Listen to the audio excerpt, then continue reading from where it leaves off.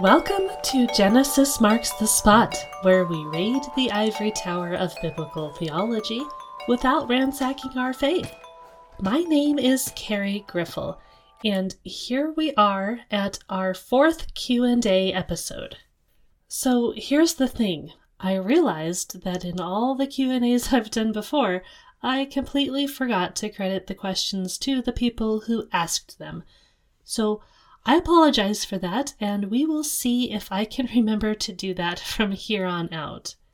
And, by the way, you can actually leave me a voice message on my website at genesismarksthespot.com, and I would be delighted if you did.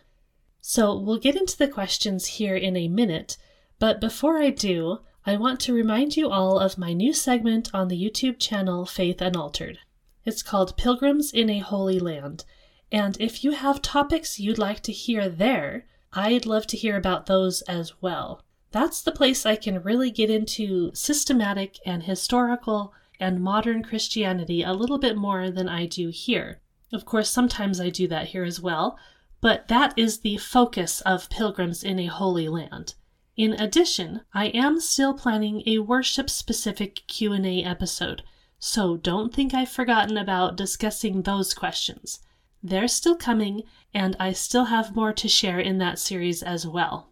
I feel like after enough of those episodes, once I answer some of those questions, it'll make a lot more sense than if I just answer them straight outright. Another thing I will specifically ask you guys for is, what other topics would you like to see here, especially as far as a series goes? We really have barely gotten to the point of talking about the flood, let alone anything past that in Genesis, so there's a lot there that we can do.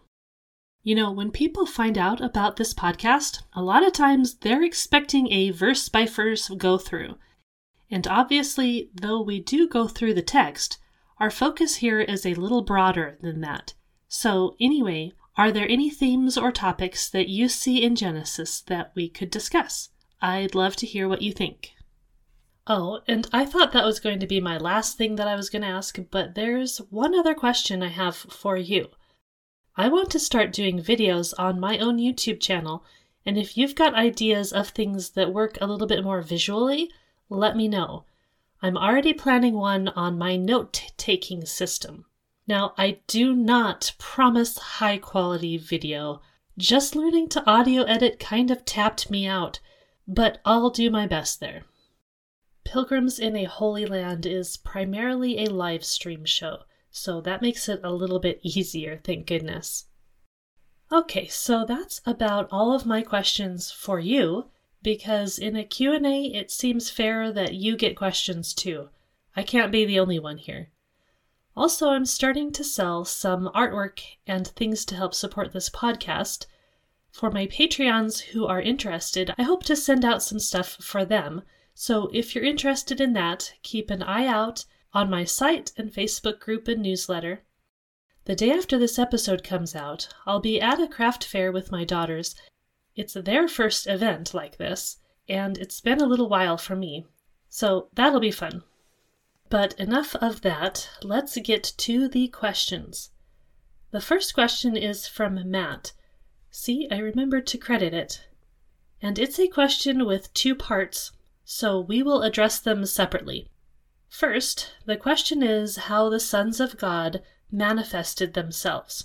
I realize this isn't an entirely new topic, and we've said some things about it before, but there's something to be said for addressing it in a Q&A episode, because then we can bring a number of points all together in one answer. If you followed some of this material before, this may not be new information, but the thing is, the more we get into the biblical context and get familiar with it, the less we might remember that this does tend to be really new knowledge to a lot of people. It's the curse of knowledge, as they call it. You forget your previous place and the way you used to think. It's hard to reclaim your state of previous ignorance so that you can understand the way someone else, without your knowledge, thinks. So there's some layers to the way I would answer this question about the sons of God manifesting themselves. Oh, and we need to get into the nuance of who these sons of God are. For the purpose of the question, that might only matter tangentially, But it does matter, though, because the different categories do tend to operate in different ways for some reason. I don't think we can say that this is because they're different in ontology. That just means the state of being, like an angel is different from a fish. But they do seem to have different ways that they actually manifest, or at least there are some specifics that we could say about the different categories and how the Bible talks about them. So these sons of God, the Hebrew term is B'nai Elohim, and there are 3 main places we see them, though these are not the only places. First of all, we have sons of God in Job, and they are very clearly heavenly divine beings. And when I use the word divine, I'm just talking about something that is supernatural. That means it belongs in the unseen spiritual realm. Sometimes people use the word divine, and they are only or primarily referencing God. But that's not how I am using the term. So, the sons of God in Job, they were present at creation. They sang for joy. This is in Job 38. It seems like here it is a general term, and they are paralleled with the morning stars. This chapter of Job is Hebrew poetry, and you might think that this has no bearing on our question here, but actually it does. I am going to read a little footnote from the Cultural Backgrounds Study Bible. This is the note from Job 38:7. And by the way, if you want a good study Bible, I highly recommend this one. The Cultural Backgrounds Study Bible. It comes in several different translations. I have the NRSV, but it's got great footnotes, it's got great commentary, it's got great sidebars, it has good introductions to all of the books, and it's got great pictures. If you want to get into the context of the Bible, this is a great study Bible. I also have the Archaeology Study Bible, and that one is great too, and I was hoping it would have a little bit more information about context.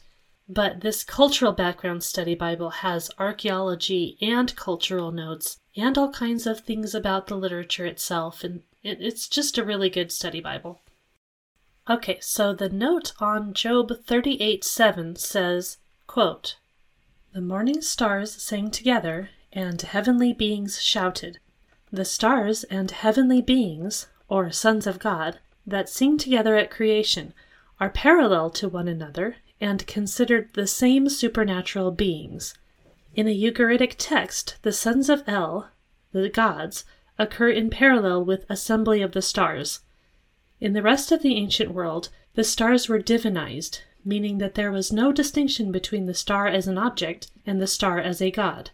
In fact, in the ancient world, people did not know that the stars were material objects.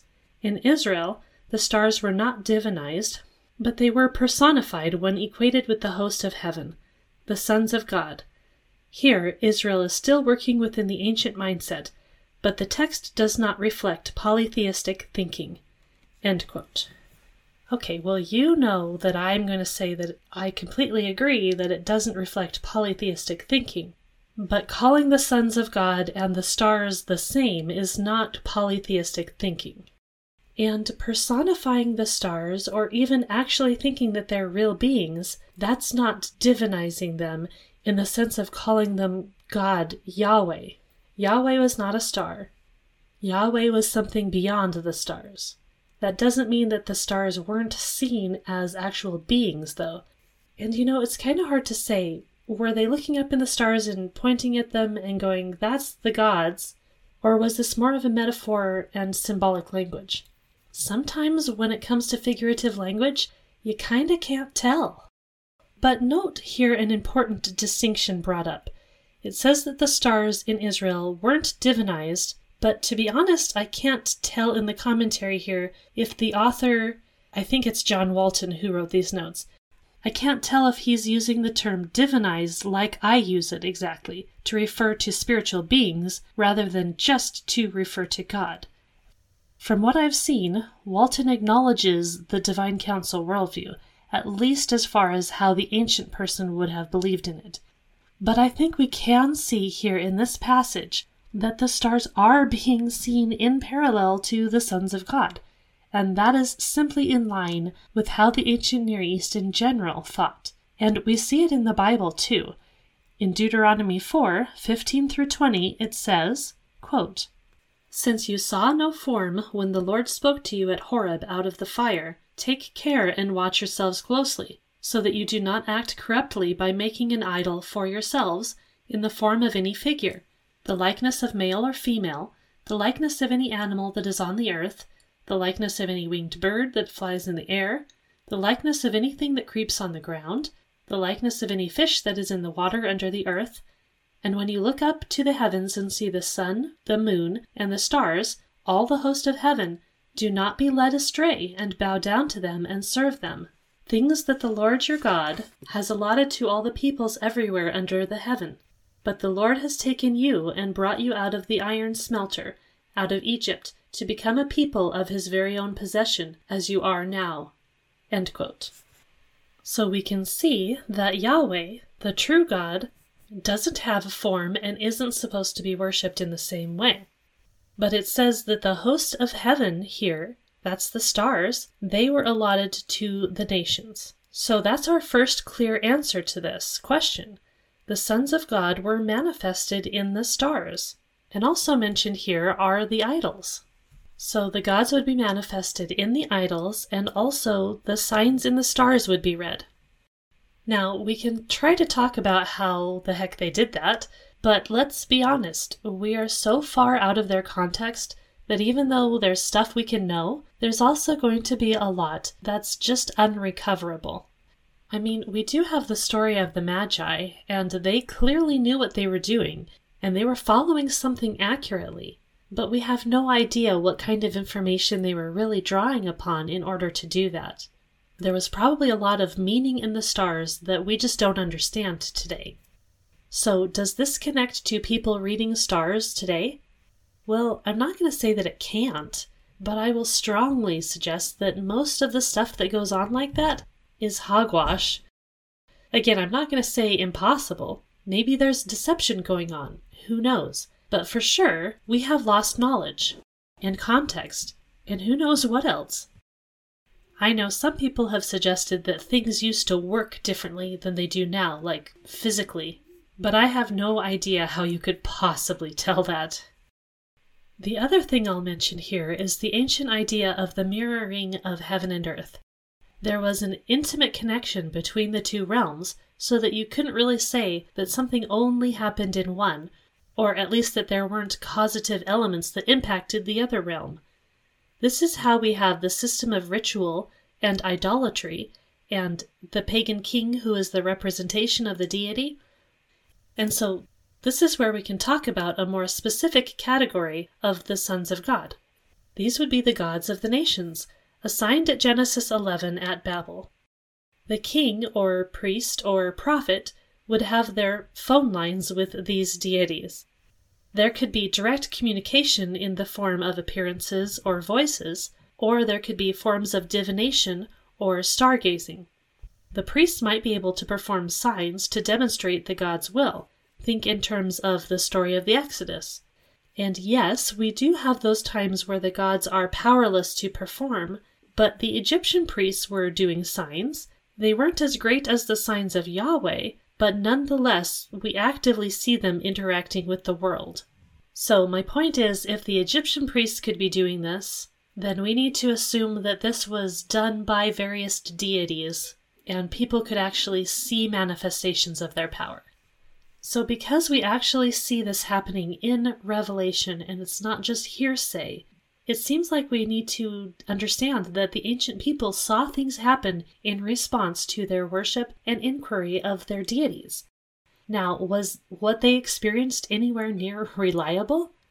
That's the question, and we see in plenty of ancient texts as well that people really were not quite sure about the response of these deities. They chalked it up to them being fickle. That doesn't mean that we should assume that there's nothing there, like there's nothing going on. It's like listening to people's paranormal experiences. Yeah, some of those aren't reliable and they're definitely made up, but something sure seems to be going on, right? Are we just going to assume that they're all made up? That doesn't seem like a really reliable way of interpreting that. All right, so one last group of sons of God, and this is in relation to the episode of Genesis 6. And by the way, these are the sons of God that Peter says are chained in Tartarus. They had their dalliance with human women, and so the question is, how did that work? Was it physical? Was it sex? Was it genetics? Was it via cultic ritual, where a king would go into a temple prostitute? It may have been more than one of these options, and I won't tell you which because I don't know. I don't think we can know. I do know they had these rituals, and was that all it was? Maybe, maybe not. I think we shouldn't run to the conclusion that it was only via physical, normal intercourse. For all we know, it wasn't that at all. Though, again, it could have been. This is one of those things that I really see as distracting if we get too dogmatic about the whole thing. As I'll talk about in a minute, this is a practical question that can touch on things going on today. But if we get really deep into trying to find a scientific answer, we're going to be really distracted, which is interesting because people who propose a big emphasis on the physical, biological nature of this also tend to be warning that we're getting distracted. All right, so Matt had another part to this question, and that is, how can we determine which entities exist and which don't? This is a really popular type of question. People learn about the existence of this complex spiritual realm, and it's natural to want to learn more about it. My first suggestion is, however, maybe you actually don't really want to know. I'm serious. Just in hearing enough from stories of people who have had paranormal encounters or who have been into interaction with dark powers in various ways, I really don't think this is something you want to mess with. And I know it seems innocuous to just want to know about these things, but there is suggestion that the more you get curious, the stronger the pull is of it. And maybe that's only dangerous if you're out there actively seeking and doing unwise things, but I really suggest maybe not opening those doors of inquiry at all. I mean, you have someone like Jonathan Cahn, and I don't mean to suggest anything outright nefarious here, but come on, he's actively researching all this to come up with his material. He makes all these completely unsupported conflations, and he says that technology is from evil gods, and then he turns around and also says some of his manuscript he got when he came back to his computer and found the typing there. Again, I don't know what's going on there, but can we exercise a little discernment, please? But really, which exist and which don't, as much as we need to take these things seriously, to a point it also doesn't actually matter. Why does it look like Isaiah is telling us that false gods don't exist? That's not actually what he's saying, but his point is that no matter what they do, they're actually ineffectual. They're actually not Yahweh. It doesn't matter what they claim. In the end, they're fundamentally empty husks compared to Yahweh. That's Isaiah's point. Not a question of existence or non-existence, but a question of, are they effective and do they work, and who is actually in charge here? And of course, there's the fact that rebellious Elohim are liars. They're untrustworthy. No matter what they claim, we can't trust them. We have no revelation that lays all this out, which means that we need to go to other sources. And how do we then discern their truthfulness or even just their applicability? I'll talk in a bit about some more of that and how I see it play out, because I see a real possibility of deception here. And no one wants to be deceived, but if you want to dig into all of the secrets of the dark realm, so to speak, and we're not given enough to go on in Scripture, then do you really expect to find enough information that isn't, I might say, tainted by deception?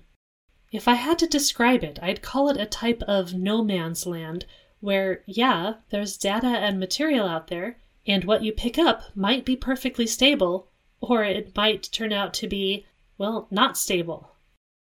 And so now here we are to our third question, from Joseph And that is, what are my thoughts of Gary Wayne? I'm vaguely allergic to sensationalist hype, and I'm particularly wary if it comes with dire warnings. Okay, so I'm not going to say that there's nothing to see here, but let's take a brief look.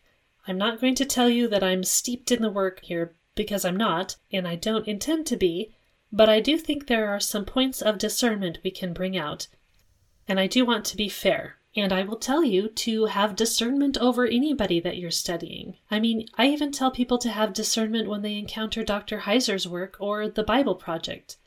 There's questions you can start out with, and when viewing new material, you should do these things every time, and it doesn't need to take that much time to at least review it and say, is this reliable? Do I want to take my time and look more into it? Things like that. First, does what you're hearing sound sensationalist? And I'll admit, this is way harder to tell these days than it used to be, because every social media account has to drive traffic, and there's an overwhelming amount of clickbait, even in good content. And I'll be honest, even major scholars today are presenting sensationalist-sounding content, especially if said scholar happens to have a social media team. But once you're past the first level of clicking into the content, does what they say sound shocking or exciting? Does it sound like they're trying to give a grave warning? Now, again, there's nothing wrong with warning people, and some warnings are needed today, for sure. So that in and of itself is only something to put in your basket of thoughts. It doesn't disprove anything. But the more it sounds like they're doing this, the more wary you might be. And that just means that you really want to check out their claims very, very carefully. And so the next step is to ask if they are transparent with their sources. This is a major beef I have with Jonathan Cahn. I'm certain he has sources, but he doesn't divulge what they are. Associated with this is the question, are they trying to overwhelm you with data so that they sound authoritative, and maybe it's less likely that you'll closely examine their particular claims? Again, I like information, and I like a solid claim being made with lots of data backing it up. But are there sources, and are they reliable? Are they showing you how they are getting to their conclusions? Just because it sounds good doesn't mean that they are really resting anything on solid information. So this is where we need to be critically minded ourselves. Being critical is not a bad thing. It's an element of critical thinking. You can't have critical thinking without being critical. It's not insulting to the work of the person you're studying. And sometimes things aren't just one thing or the other. It's not just good or bad, and you can take the good and you can leave the bad. But a lot of the times, things will strongly lean in one of those directions. So let's talk a little bit more about ways we can be discerning before I actually get into Gary Wayne's content. And I'll be honest with you, I'm really only going to do so to any degree because it's like watching a train wreck. Okay, so another thought we could consider is what is being presented over reading the data. Is it making claims that aren't actually supported by the information? And this includes looking at whether the data presented is a mix of truth and nonsense. And look, just because someone has some truth to what they're saying, that doesn't mean you should just swallow the nonsense alongside it. Maybe that means you need to find somebody else who's presenting that truth in a way that's not so mixed up with the nonsense. Okay, so the next point is it revealing secrets or lost knowledge? You might especially be wary if this is knowledge that some authorities want repressed. Is the person making the claims suggesting that you have to buck a traditional system? That the system is in fact against them personally, or that they couldn't find what they found from within the system, or with the help of others? If they have to lone wolf the whole thing, you might wonder why they aren't getting a coalition of others to help confirm things. Similar to this, but slightly different, is the question of whether or not other experts in the field confirm the data. Are you hearing the same thing from multiple sources? Multiple sources which do not all sound like clickbait? And I'm sorry to say that, but if the main place you're hearing about the content is from blogs, YouTube channels, or podcasts, which are not themselves experts in the fields of study, then you really ought to be concerned that the person may not be the expert that they claim to be. Just because somebody has a whole lot of knowledge on a topic, that doesn't make them an expert. That doesn't make their conclusions worth listening to. I could probably make this list go on for a while, but a couple of other points. What is the result from listening to the content? Is it edifying? Is it uplifting? Does it cause joy and happiness, and does it empower the listener in some way? And are the message and the result consistent with one another? Do you see good results stemming from the content in some way? Is it causing people to live in a more fulfilling way that is blessing others?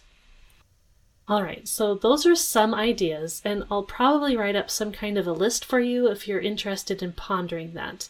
Now, I will get into some of the content of Gary Wayne, though I'll probably keep this brief. There are some things that just shoot down his reliability right off the bat, to be honest, to the point that once you see these kinds of flags in the content, you are completely safe to ignore the content and just move on with your life without spending another moment on it. I'll probably say far more about his content than it is worth saying, but like I said, it's kind of like a train wreck. You just get sucked into this kind of stuff.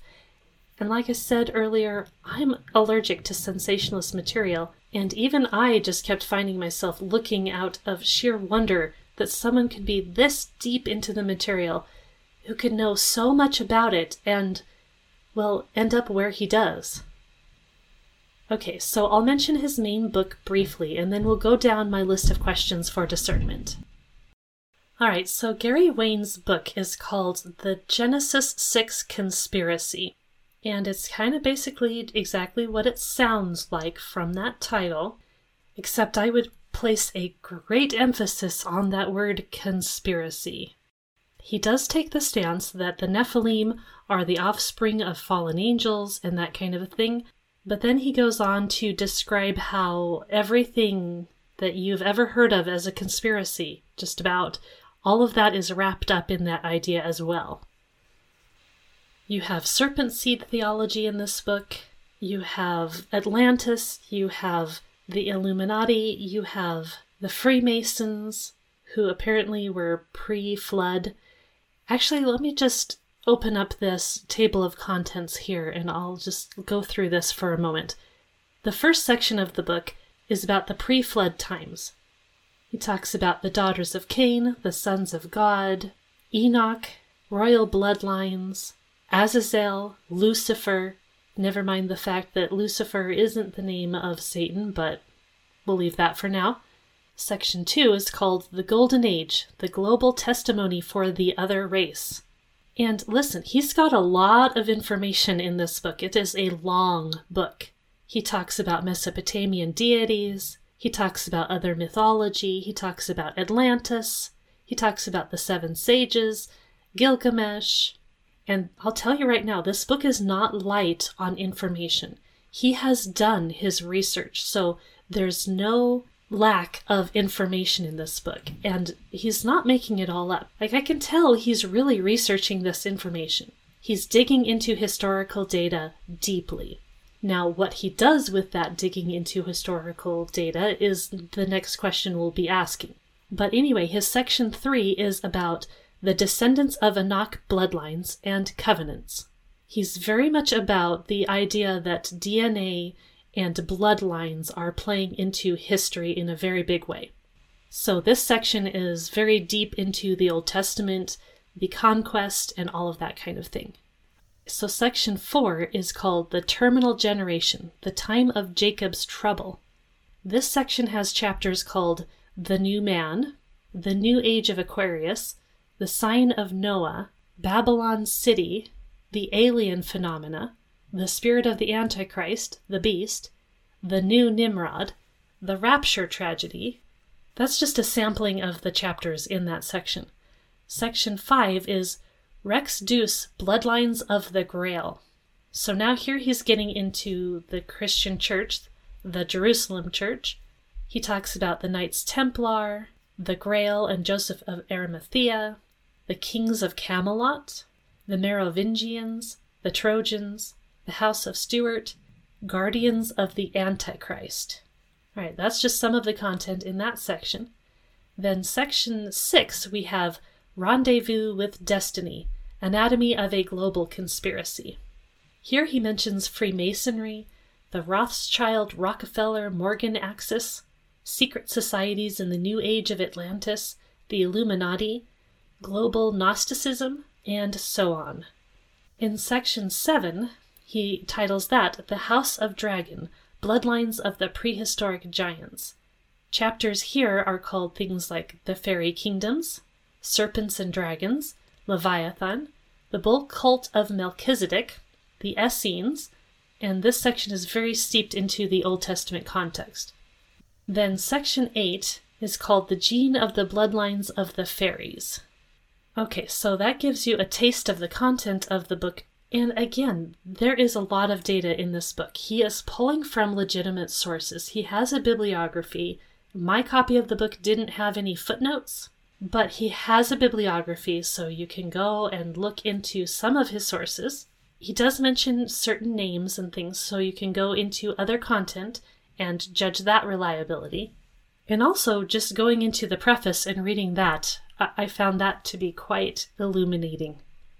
He calls himself a Christian contrarian, and he says that what he writes is against both science and reason and faith. He is kind of working in between the realms of faith and reason, because neither faith nor reason and science are able to fully pull all of this together, until his work, obviously. He says that prehistory is foggy, but, quote, if we whisk away the confusing haze, clarity emerges, end quote. Okay, so I'm not sure how you're supposed to whisk away the confusing haze of prehistory when prehistory doesn't have any writing. That's the very definition of prehistory. And it's not just foggy, it's the fact that we don't have any records from prehistory, since that is the literal definition of prehistory. But he claims that, quote, Scripture will be our historical foundation stones for certainty and credibility, end quote. He also says, quote, this book begins and ends in Genesis. Genesis is both the cornerstone and the Rosetta Stone for Scripture, decoding the true history of humankind, our future, and this quest, end quote. And he says things like how we shouldn't read Scripture with a modern lens, that we shouldn't expect it to meet current standards. All that is good. In the end of his preface, he says, quote, evidence will be presented supporting my contention that there is an ongoing 6,000-year conspiracy by dark angels, secret societies, and the descendants of Nephilim that is bent on enslaving humankind under an oppressive government that is hostile to God, end quote. Now, here's the thing, though. Through the book, Gary Wayne talks about monotheists as if monotheists are one type of cohesive body. And who are monotheists? Monotheists are Christians, Jews, and Muslims. So his contention is that Christians, Jews, and Muslims are all part of the truth, and that we need to band together. So what does that mean? That means that he is taking things like the Quran and rabbinic writings and the Bible and Gnostic texts, and pretty much anything he gets his hands on, he is using those things as if they are all presenting a truthful reality. So in other words, he's using no discernment to say that the Bible should be held as the ultimate standard, but rather he's taking the Quran and saying it is the same level as the Bible in authority and how we should be using the Quran. So there you go, right off the bat, I think his entire framework of everything he's working on completely fails right there. Because the Quran and the Bible absolutely are opposed to one another. They're not the same. They're not both revelation that we should take as being the same level of authority and understanding, and we shouldn't be using those two things together as if they're saying the same thing and talking about the same thing, because they're not.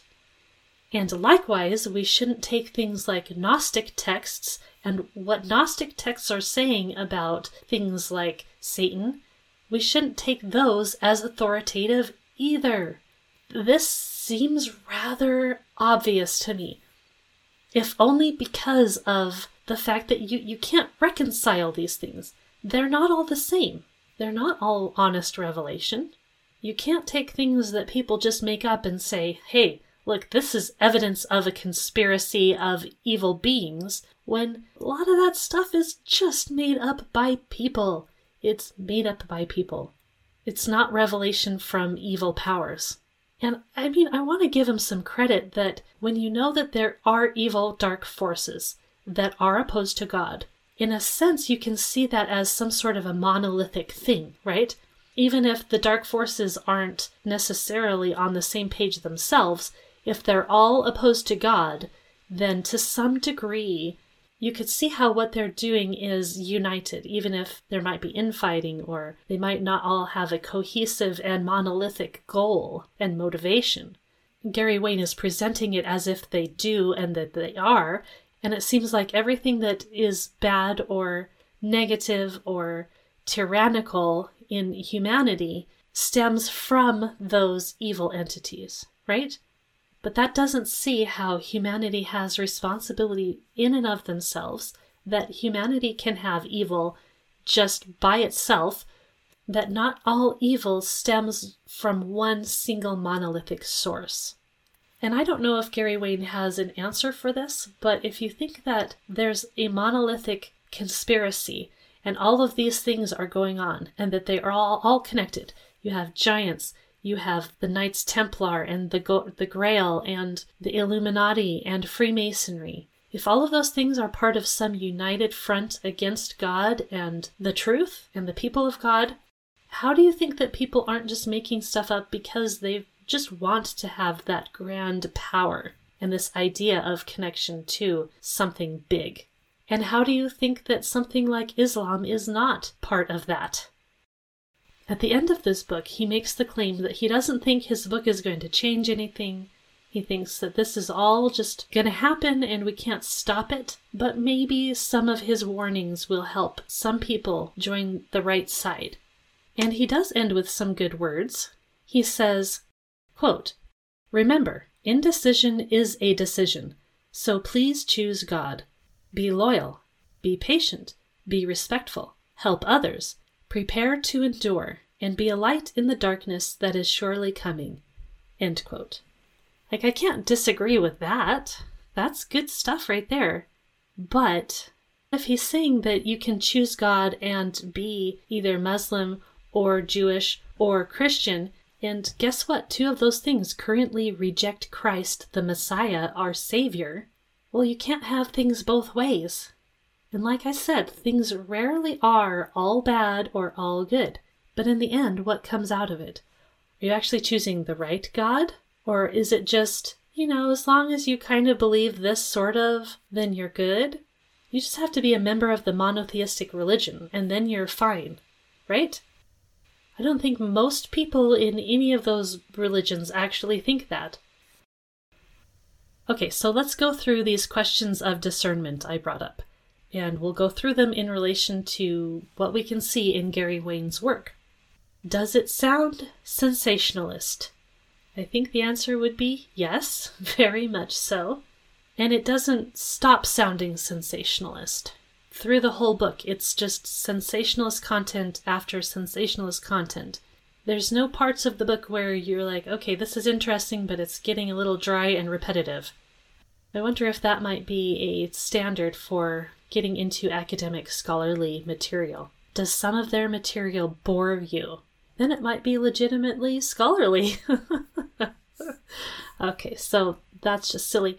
Obviously, some of what he writes might be very boring to many of us because he really does dig down into the weeds of data. He is presenting some sound stuff. It's just the end result is questionable.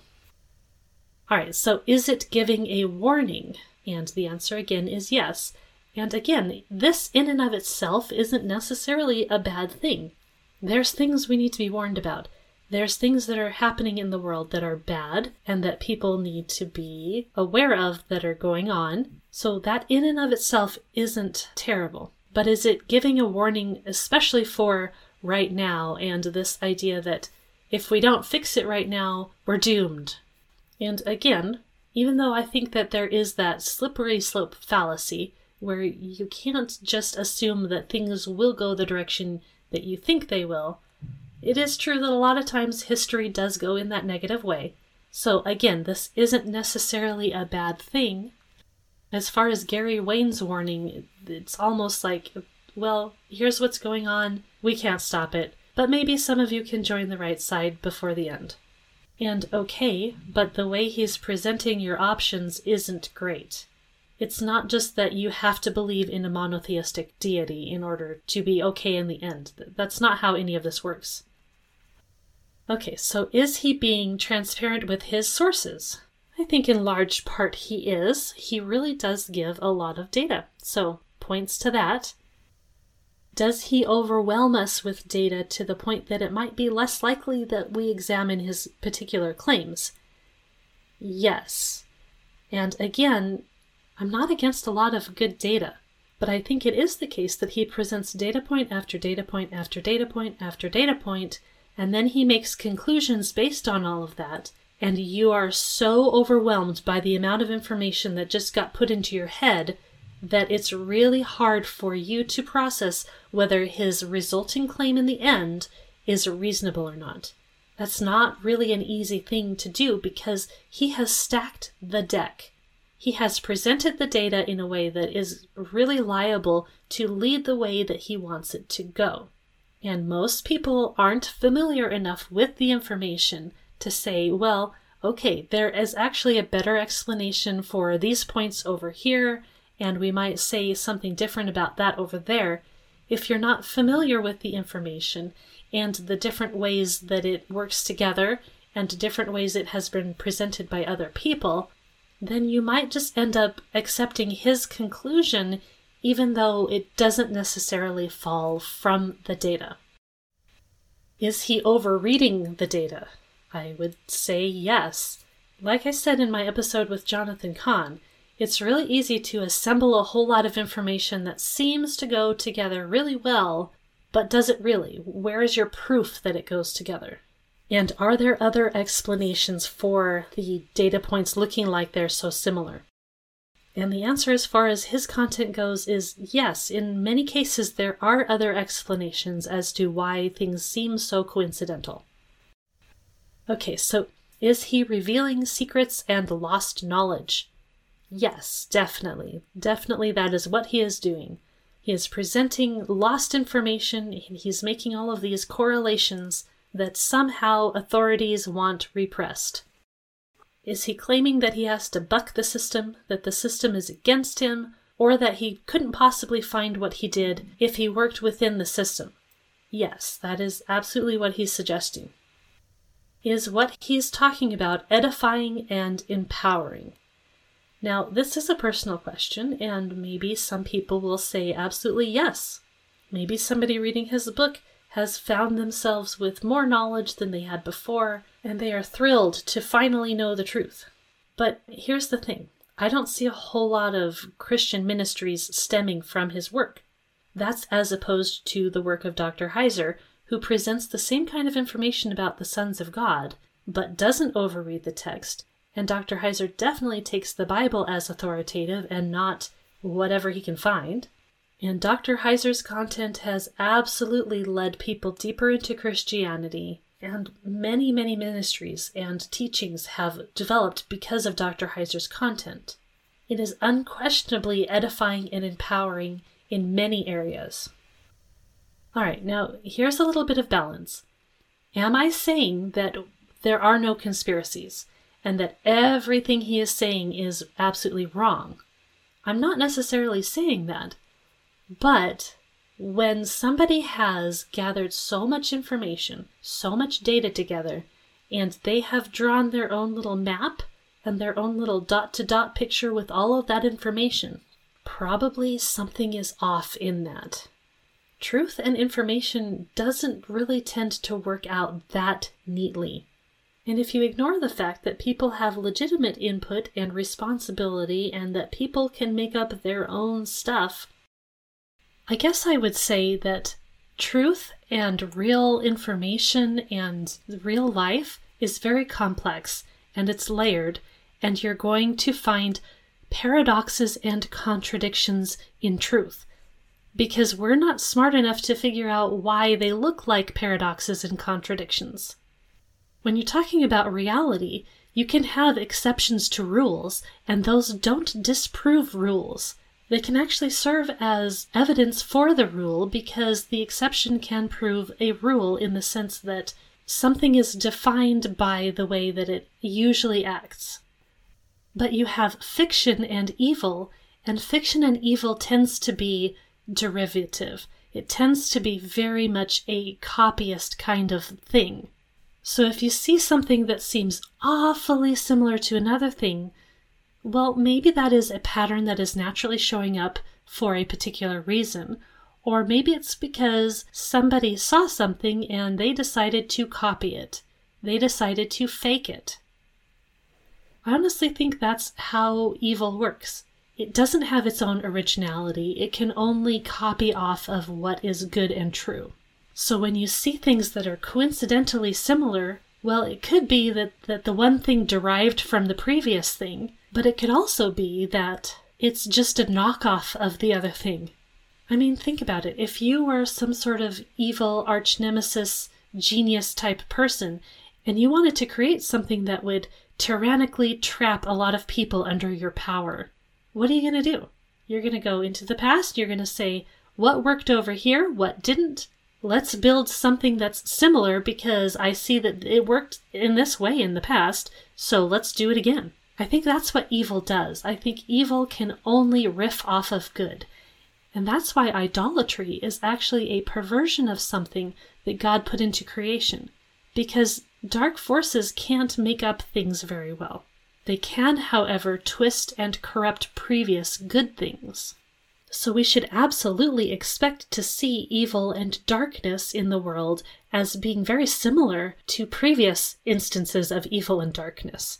They don't necessarily have to be connected causally or being done by the same agent. It's just like, well, that thing worked over here, so let's try again. Or I see this good thing in creation, let's twist it and make it evil. And when you do that, it's going to look awfully similar to other twistings of good things. So just because you see two similarities that seem awfully coincidental, there might be a much better explanation as to why they look so similar. And of course, it's up to you to decide what makes more sense. Does it make more sense that you have this conspiracy of bloodlines and that somehow all of the major evil in the world fits inside of those bloodlines? Or is it more sensible to see that evil is a pattern and that evil does what evil does, and evil twists good? And so when you have good things embedded into reality, evil is going to attack those good things, and as such, evil is going to look very similar to itself. And again, that's not to say that evil entities and people can't work together, and that there can't be overarching conspiracies and things working against God, because certainly that does happen.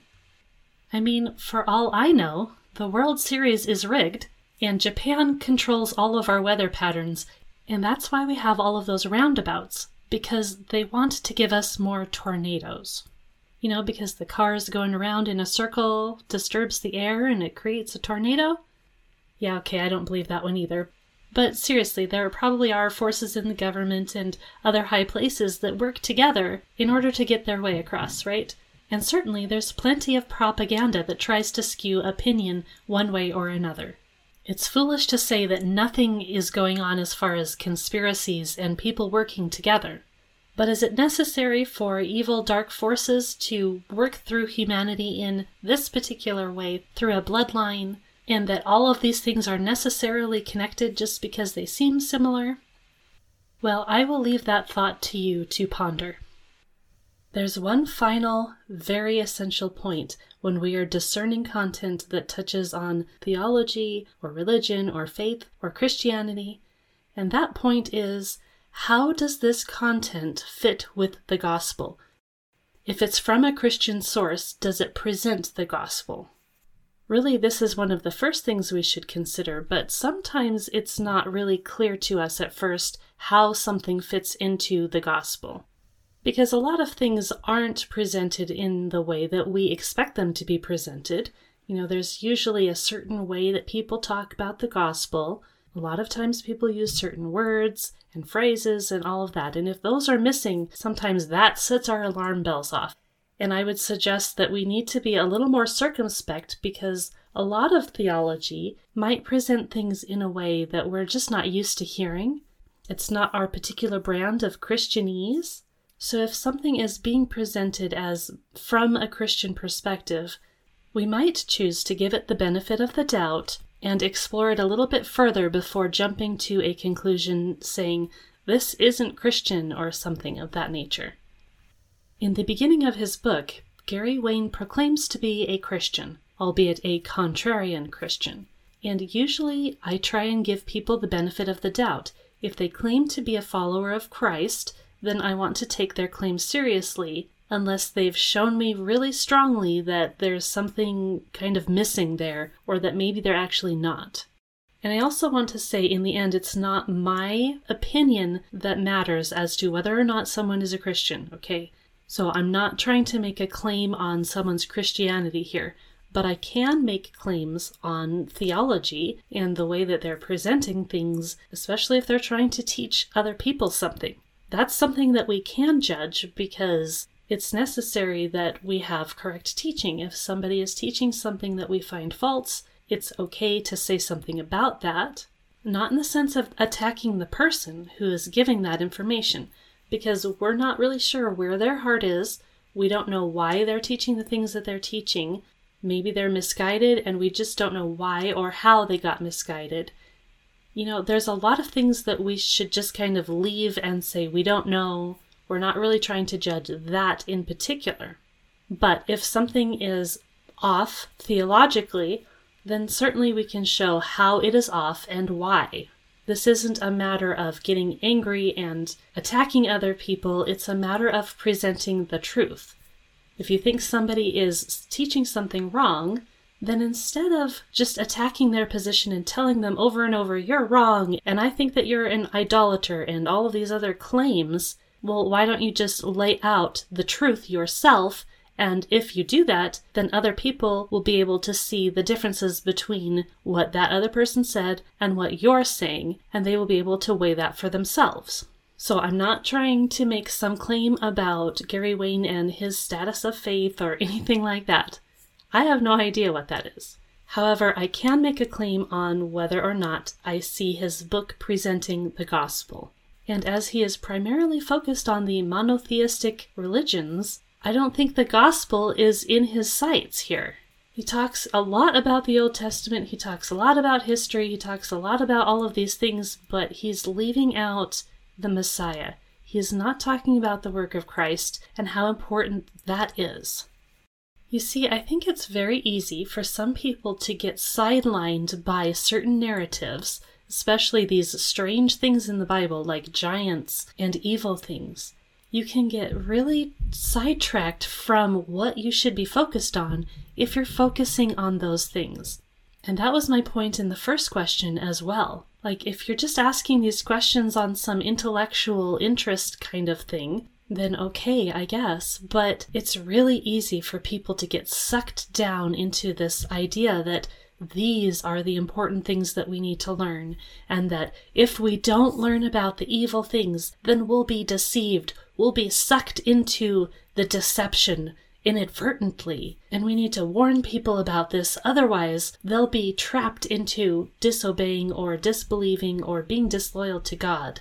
And in reality, what we ought to be doing is preaching the gospel. We ought to be preaching the truth. We ought to be sharing the good news of the Messiah.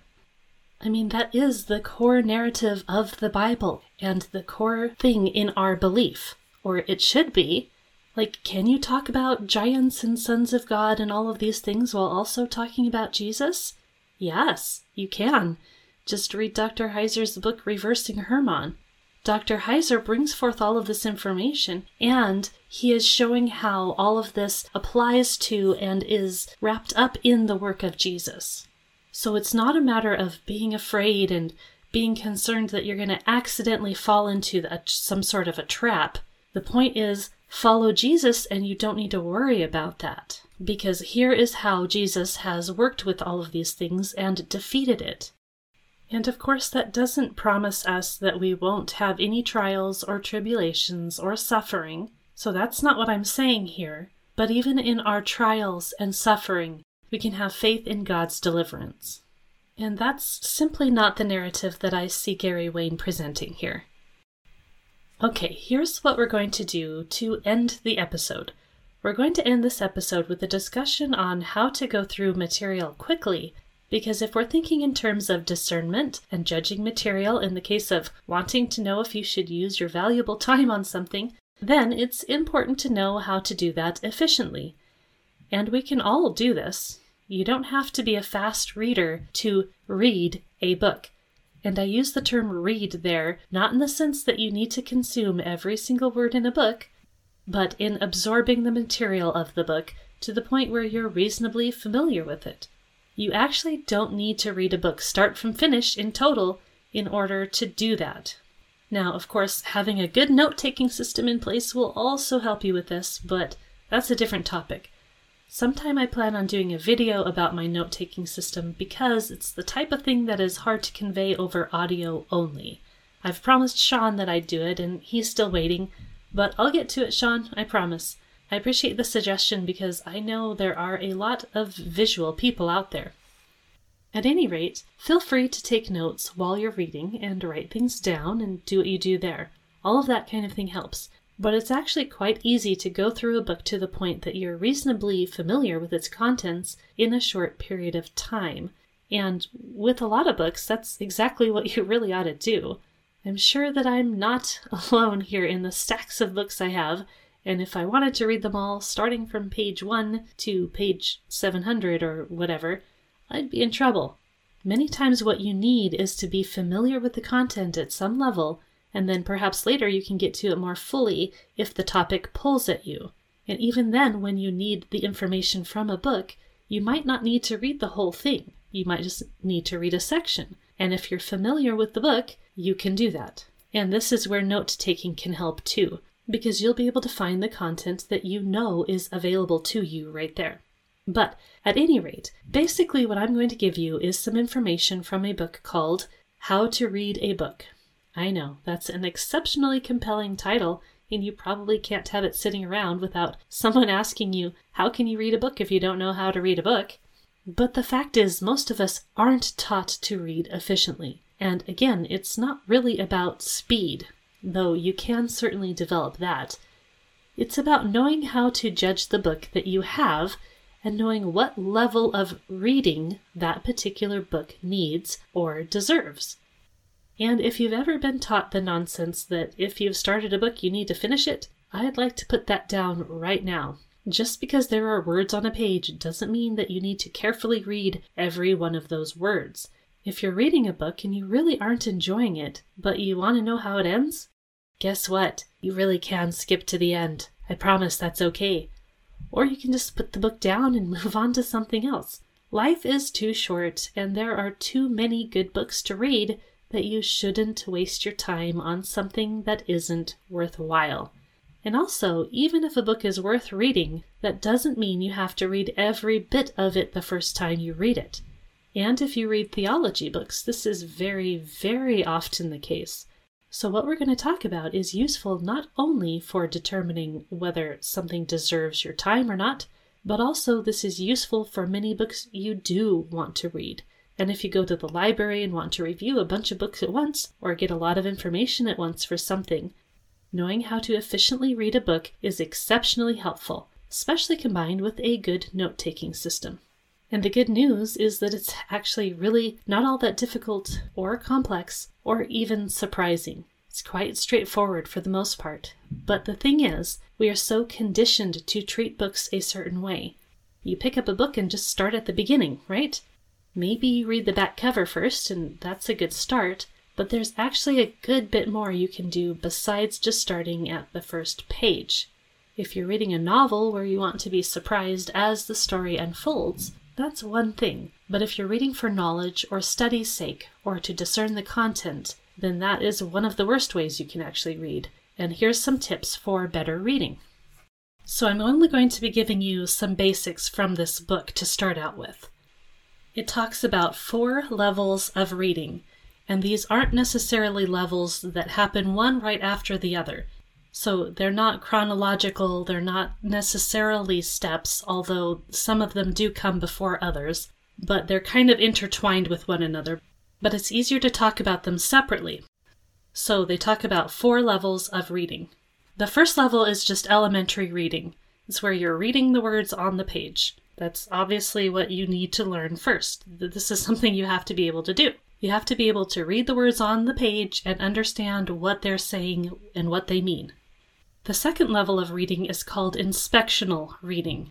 This is where you can go through the book in a very short period of time, because you have looked at the book in a systematic way and you are skimming through some of the content. The book suggests you do this for every single thing that you pick up and read. Now that might be very limited when you're reading something like a novel and you're not interested in understanding the structure of the book. You just want to pick it up and enjoy the story as it unfolds. So it might not matter to you in that case that the book has parts and sections and chapters. But if you're reading a book for knowledge and understanding, then this is a really great step to start with. Basically, you ought to have some knowledge about the book before you start actually spending time in it. And here in a second, I will give some tips as to how you can do inspectional reading. But the third level of reading is called analytical reading. Analytical reading is the best kind of reading that you can do. It's thorough, it's complete. Inspectional reading is the best reading that you can do given a limited amount of time, and analytical reading is the best you can do if you have unlimited time.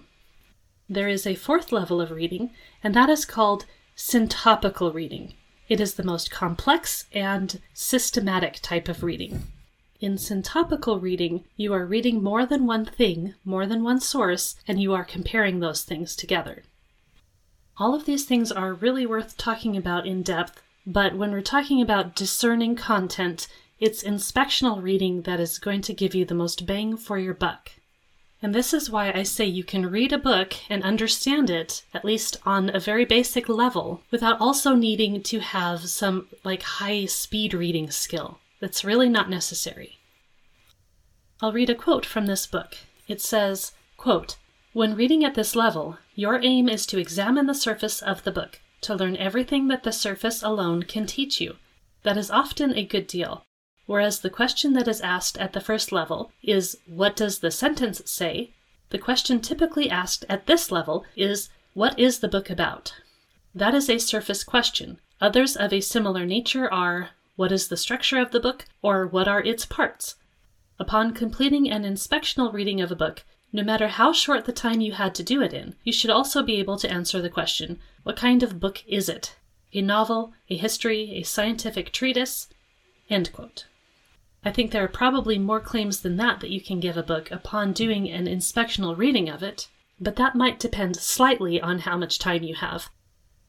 Okay, so inspectional reading is skimming the book. It's a superficial reading, and here are the ways that you do that. You read the title, you look at the cover of the book, you look at the dust jacket or the back of the book, you read the description of the book of itself on the back or on the inside cover. The next thing to do is to scan through the table of contents. How is the book organized? The parts or the chapter headings of the book is going to tell you quite a bit about it. It's going to tell you what ground it covers, You're going to be able to have an idea of the scope and the purpose of the book just by looking at the table of contents. And since the point of an inspectional reading of the book is to understand the book internally to yourself, it can actually be really helpful for you to jot a few notes in your own words, not copying the exact words that the book has in its table of contents, but just writing a few thoughts down for yourself. Like, how would you describe the content of the book just by looking at that? What are your expectations of this book? Once you have gone through the table of contents, you can either go directly to the preface or you can go to the conclusion of the book. Honestly, sometimes the preface of a book doesn't have a lot of content to it. Sometimes it's just a teaser of why the book was written, and that might not actually matter to you at all. You're just interested in getting the content of the book and understanding it. And if we're reading for knowledge and understanding and we're skimming through the book, we don't need to be surprised at the ending. So turning directly to the conclusion and starting by reading that can basically give you the whole purpose and intent of the book. That might tell you in and of itself that it's worth your time, or that at least it's interesting and has something to teach you and show you. If you've got the time, the next thing to do is to go back to the table of contents, scan through that again, and you can usually highlight those chapters that are most essential to the point of the book. Then you can either read those chapters entirely, or you can read the first part of the chapter and the last part of the chapter. And sometimes authors will give you really good hints as to what they find important because it's highlighted in bold text, or maybe they have a sidebar about it, or some other kind of font indication that the author finds this part of the book very essential. For that matter, if you're reading a physical book, you can just flip through it and see if there's charts or pictures or other things that stand out to you as you do that. That can also help show you in certain books whether this author really has things organized in a way that you've not seen before. Most books are very heavy on a lot of detail, and a lot of the detail is there in order to show their thinking or to prove their point or, something of that nature. So it's quite often the case that you can get down into the meaning and purpose and point of the book simply by going through these various steps and reading only key portions of the book. Of course, the table of contents will also tell you things like if there's a bibliography, if there's footnotes, and it'll often list pictures and charts. So that table of contents that we tend to just skip right over, it gives us such a wealth of information about the book. And then when you combine that with the practice of reading the conclusion and reading the first and last parts of key chapters, you will probably be coming out in the end with a very solid concept of the book as a whole. Like if somebody asked you, what is this book about? You will be able to tell them what it is about. And by looking through the content in this very basic way, you'll be seeing how the author is presenting it, and you'll have some idea of what the author is basing his idea on.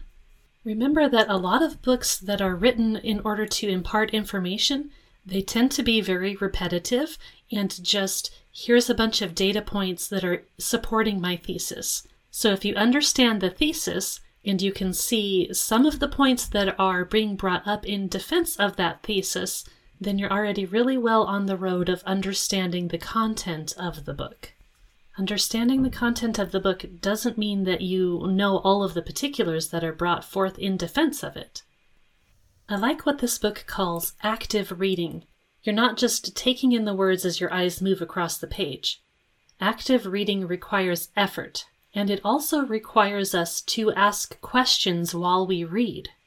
Presented are 4 questions that you should ask any book.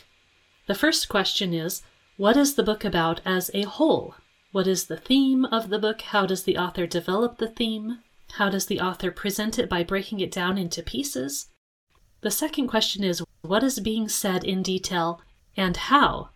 That doesn't mean that you have to know all of the details in order to repeat them to someone else. But this is about discovering the main ideas, the main claims, and the main arguments that the author is trying to get across. The third question is the book true in whole or in part? You can't answer that question until you understand the first 2 questions. What is the book about, and how is the author presenting it? It is our obligation as readers to make up our minds as to whether the book is true in whole or in part. The last question we should ask of any book is, what of it? What is the significance of the book? Why does the author think it's important? And is it actually important for you to know those things? This also makes a distinction between being informed and being enlightened. Being informed means only that you have a little bit more information. Being enlightened means that your reading of the book and your taking in of the information has changed you in a way. So perhaps you have gotten a new idea from reading this book. And even books that are not true in whole or part can give us enlightenment, actually. That doesn't mean we want to waste our time reading said books, however. And I'm really of the opinion that most people, if you go through an inspectional reading of a book and you ask these questions of a book, you probably can come up with the answer to that third question of if the book is true in whole or in part.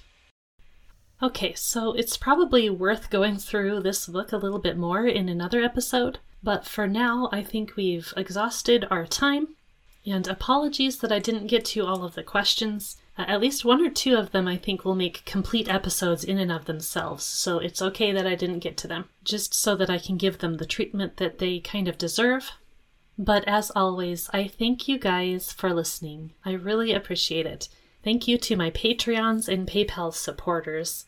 If you are on Facebook, then you might be aware that I have begun selling my artwork in order to also help support this podcast. So if you're interested in having a look at that, you can come check it out on Facebook. I will give some links out into my newsletter. And you can also have a look at it through my website at genesismarksthespot.com. There is a tab that's called Store, and you can purchase directly from there via a PayPal link, or you can just contact me directly as well in order to set up details. Right now I have some of my paintings up for sale.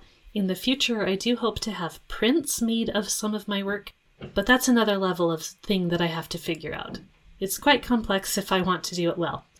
So thanks for looking at those if you are interested. At any rate, thank you guys for listening. Thank you guys for sharing these episodes with other people, in other groups, on your social media accounts, in all of those places to help other people find my content. Reviews also help algorithms to push my content out to people who have not seen it before. So thank you to those of you who have left reviews in all of the various places. If anyone has any questions, you can get those to me via my website, as I said, or you can just email them to me or message them to me. I hope you all have a blessed week, and we will see you later.